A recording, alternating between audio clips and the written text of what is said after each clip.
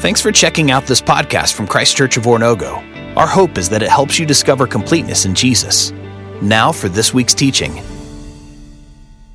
Move this a little bit, if that's okay, just so I can see everyone's beautiful face. Are we doing good today? Are you doing good? Yes? Yes? Congratulations to Nathan, I think. Won, right? You're over here. Sorry. Perfect. Thank you. Congratulations on winning. Gabe, congratulations on forever proving once and for all that 5th grade is better than 6th grade. Sorry, guys. Sorry. I didn't make it up. That was just the results. Guys, well, I don't know if I'm alone in this. Maybe if I am, then I'm going to feel very isolated and ostracized and weird. But growing up, there were several different houses that were in or around my neighborhood that I was just intrigued by. Because, and ultimately, I wanted to see the inside of them. I wanted to know what lay inside these cool houses. Some of them were because I thought the outside looked cool, and I was like, I wonder if the inside matches the coolness. Others were because I heard rumors about these houses, and I wanted to see if they were true. For example, there was a house down the street that was rumored to have an elevator in it. I don't know if that's common in your life, but it was not in mine, especially because I had a 1-story house.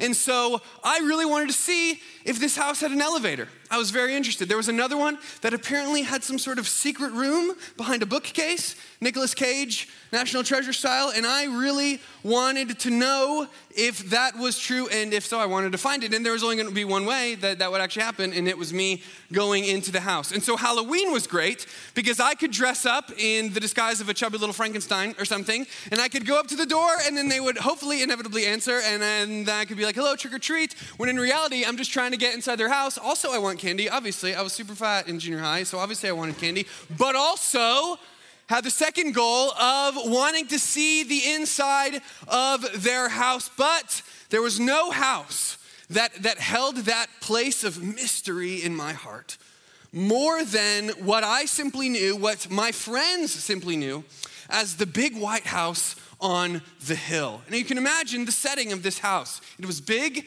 white, and on a hill. And it looked more like a space observatory than it did a home. And I wanted to see it because no one knew who lived there. No one knew what the inside looked like. It had fencing around it. And so I just wanted to know. I wanted them to invite me in because I wanted to see what the inside of their house looked like.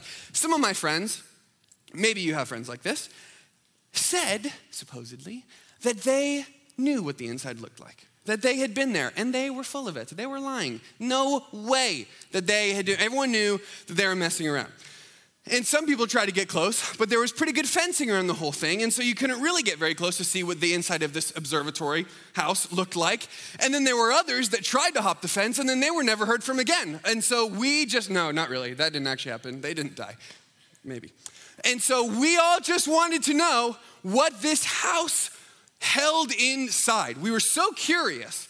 Do you have places like this? Like, is it just me? Like, do you have a house maybe in your neighborhood or like maybe in your grandparents' neighborhood or something that you're like, that has piqued my interest and I really want to know what's inside? Or maybe it was like inside of a house. Like growing up, I wasn't really allowed to go into my grandparents' like master bedroom. And so it sort of held this mystery of like, what is in that room? Like, is it gold? I don't know. Like, is it jewelry? Like nice, really nice jewelry? I was curious. So maybe for you, that's what it is. Maybe it's a grandparent's room or like part of a friend's house that their parents are just like, just stay on this side that you can destroy things and don't go over to that side. Maybe that's what it is for you. But here's the thing. I would have paid all of the money in my piggy bank, all $3 as a 7th grader, 8th grader, to have seen the inside of this house. I wanted to be invited in and see it. In fact, I was even texting my sisters the other day, who we're all now in our 20s, and all of us still have this mystery and this desire to see the inside. We want to be able to go up to the house, we want to knock on the door, we want to say, please let us in and let us see your house. As weird as that would sound, because if we did it now, we would probably get arrested or given a stern warning to get off their lawn before they called the cops or something. Now, why do I say that? Because today we are beginning our time in the Sermon on the Mount, learning from the master teacher, Jesus Christ of Nazareth. And the Sermon on the Mount is found in chapters 5, 6, and 7 of Matthew. Now, up to this point in the Gospel of Matthew, Matthew has walked us through a few different things in chapters 1 through 4. He's told us about Jesus' family tree in Matthew chapter 1. He's told us a little bit about the Christmas story, which we obviously celebrated and talked a lot about several weeks ago. He's told us about John the Baptist preparing the way for Jesus and then baptizing Jesus, and then Jesus' temptation with the devil himself in the desert. And it's about halfway through Matthew chapter 4 that we see Jesus begin what we simply call his public ministry. That's where he began to go around primarily teaching and healing. And Matthew chapter 4 tells us who he was healing. It says this, that he was healing people ill with various diseases, those suffering severe pain, the demon-possessed, those having seizures, and the paralyzed. And Matthew sums up what he was telling these people with this phrase, repent, for the kingdom of heaven is at hand. Repent, and that's what Jesus was talking about, the kingdom, the kingdom, the kingdom. That's what we see in Matthew chapter 4. And then in Matthew chapter 5, Jesus opens the door for you and me and ultimately for all the people of that world to see what lies inside of the kingdom. He doesn't leave us guessing on what the heart of the kingdom is about. He doesn't leave us wondering what this kingdom really is. Repent, for the kingdom of heaven has come near. Now, we don't talk about kingdoms or think about them a whole lot in our world. In fact, I could really only think of two big examples of a time that you would. If you are in social studies class and you're talking about ancient kingdoms, or you were talking about the Chiefs fan base called Chiefs Kingdom. So those are really the only things. Yes, big game this weekend and all of that. Very exciting. So what is a kingdom? What is this kingdom that Jesus is talking about? Well, first, it's important for us to know that oftentimes in the Gospels, the phrases kingdom of heaven and kingdom of God will be used very similarly. And that tells us something about what this is. And so maybe here's a helpful definition for you that will be on the screen, but in case you're in these front rows and you can't see, maybe you can see through the door, I will also say it.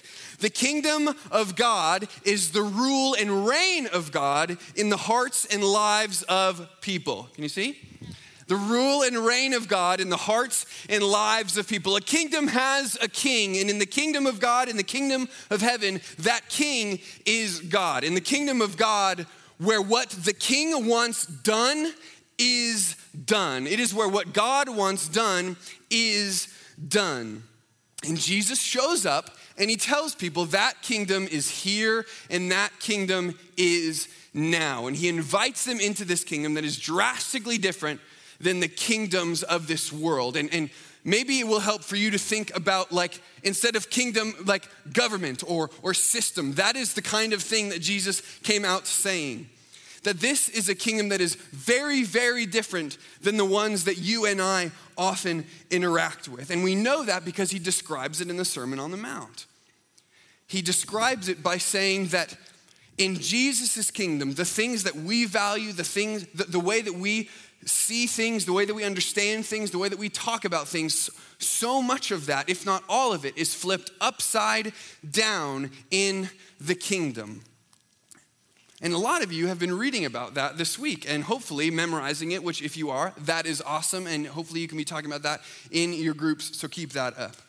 So Jesus begins his Sermon on the Mount, Matthew chapter 5, 6, and 7, by telling the crowd around him that they're blessed, that they're in a good spot, that they have a lot to be happy about.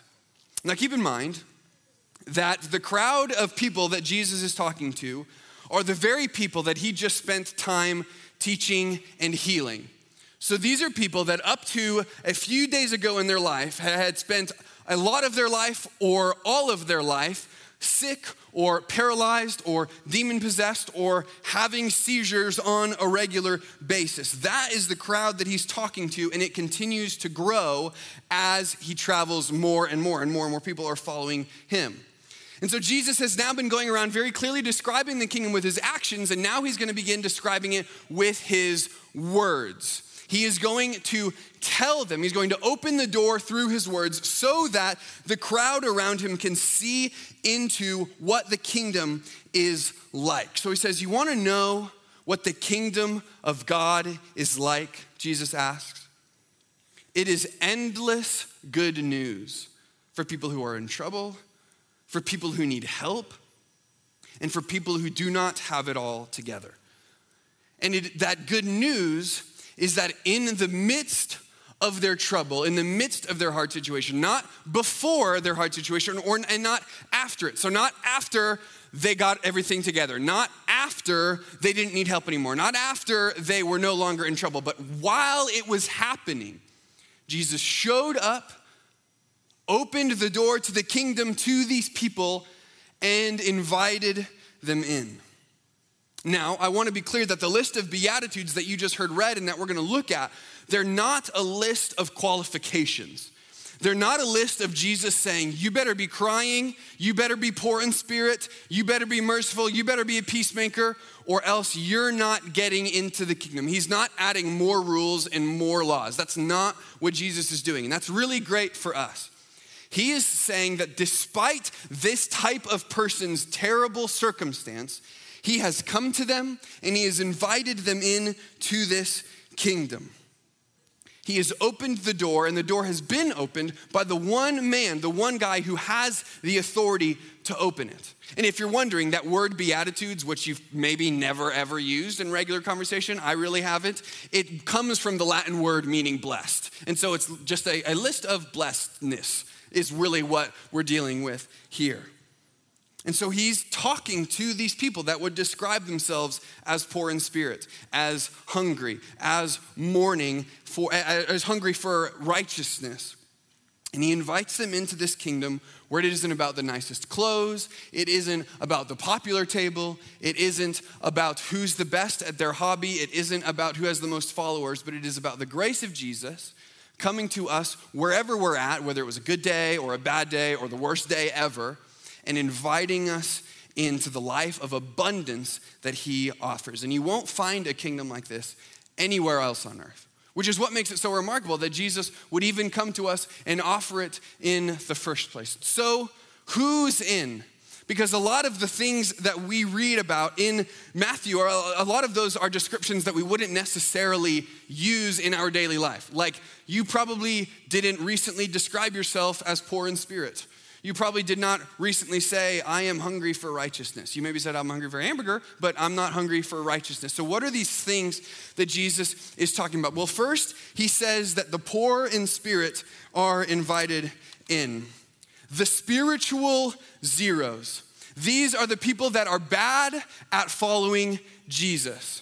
The people that think that they don't know enough about the Bible or God or prayer, and so they just don't really give it a shot anyway. Jesus says to those people that the kingdom is open for you and that you are invited in.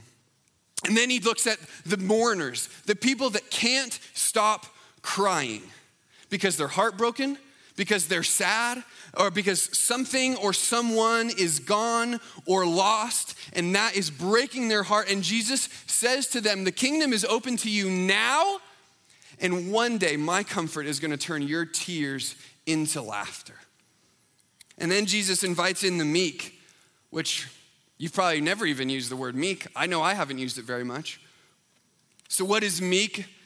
The completely ignored, the awkwardly shy, the walked on, the rejected, the unimportant people. The people that want to speak up but have just been told to shut up so many times that they've just decided to tell themselves that, and so they just be quiet. The meek. Jesus says to them, the kingdom is open to you and the earth is yours and your Father's as you need it. And then there's the hungry and the thirsty for righteousness. The people that want to see things made right, but they just aren't seeing it. They know how things ought to be, whether it's in themselves or in the people around them, but they just aren't seeing those things. Like they know what's right, but they are only seeing wrong. It's somebody that almost feels like they're kind of stuck in a desert and they know that they need water, but they just aren't getting that water, and so they're dying. They need that fulfillment. And Jesus says to them that the kingdom is open to you, and one day the goodness of God is going to make every other desire fall away as he satisfies everything that we could ever possibly think about. And then Jesus says, the merciful, the pushover, the teenager who chooses forgiveness, who chooses mercy over revenge, and is because of that is called a pushover, is called weak, is somebody that thinks that other people think that they can just walk on because they didn't hit back, they didn't get even. And so Jesus promises them that the kingdom is open and that the mercy that they're going to get from the Father is going to lead them into eternity. And then Jesus says the pure in heart are invited into. This is the person for whom nothing is good enough. Not their good grades, not their athletic performance, not the newest technology, not what they see in the mirror, not what they see around them. Nothing is good enough. And their standards are so high that even they themselves aren't measuring up. And Jesus says to them, the kingdom is open to you now, and one day you're going to see God. And when you do, you will finally see someone who is good enough. And he invites them in. And then Jesus invites the peacemakers. This is the friend that is stuck in a fight between two other friends and is trying to help them listen to the other person. And then what ends up happening is that both friends end up hating them. Both friends end up thinking that they can't be trusted just because they tried to resolve that conflict. This is the child who is stuck between two fighting parents and has now become some sort of messenger between them. Have you been there? Because I have, and it is not fun. And Jesus says to that person, the kingdom is open to you,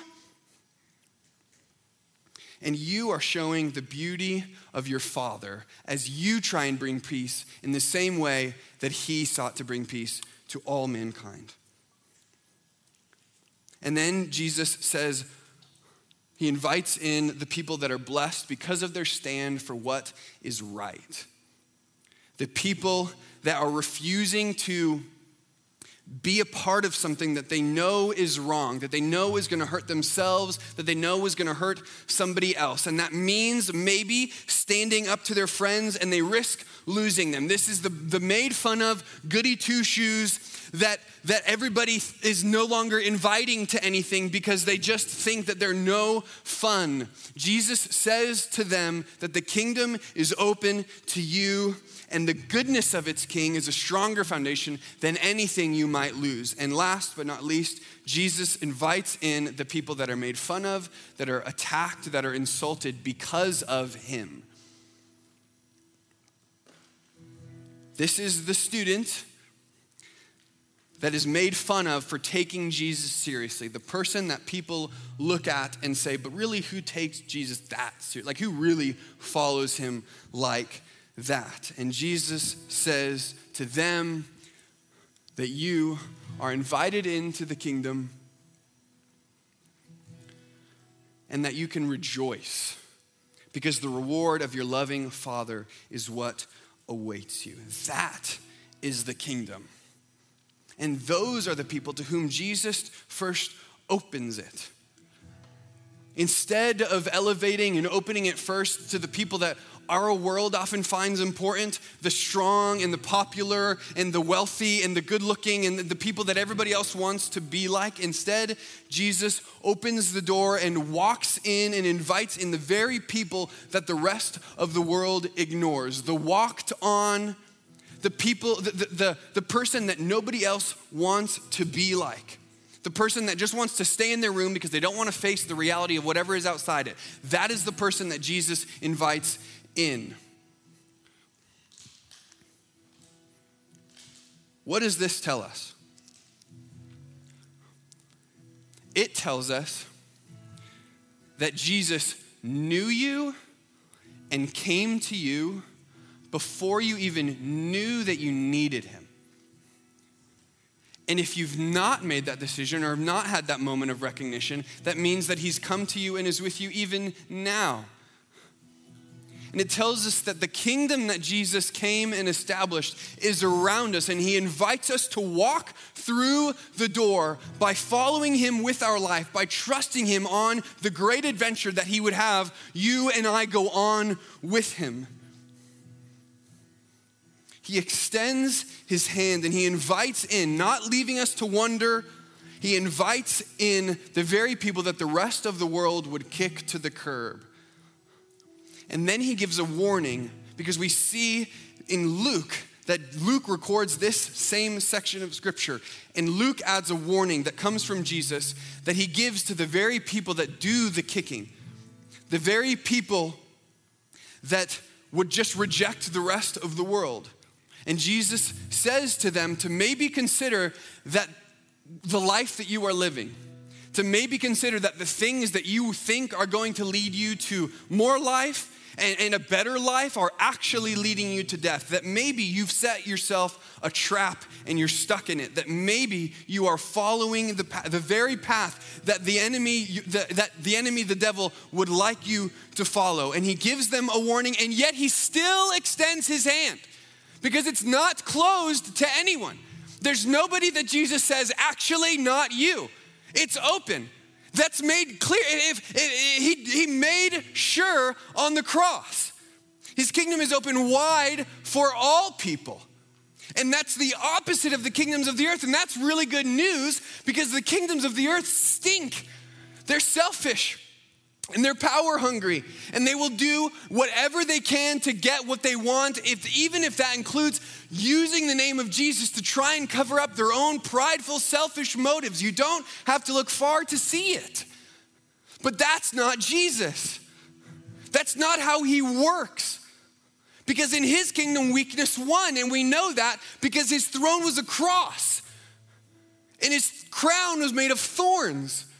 And it's because weakness won that the door was opened for you and me and the people that Jesus spoke to in this chapter, that we can rejoice because the kingdom is open. And so the application is simply that you're invited. And so he's inviting you in. So will you go in? Will you follow him? He's opened the door. It's just a yes. It's just, will you see the goodness of his grace in coming to you? And then that's it. And then he takes it from there. And then he takes it from there. So, are you in? Are you in? Let's pray.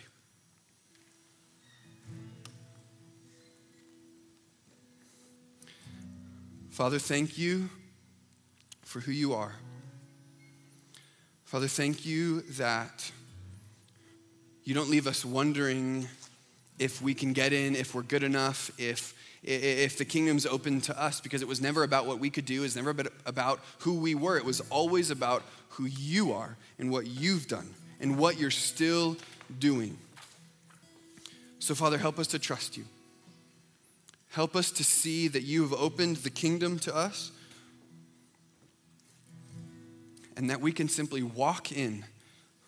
We've been invited, so we can simply rejoice knowing that you've done it and that we can live in it because of that. Father, thank you. We love you and we trust you. In Jesus' name we pray. Amen.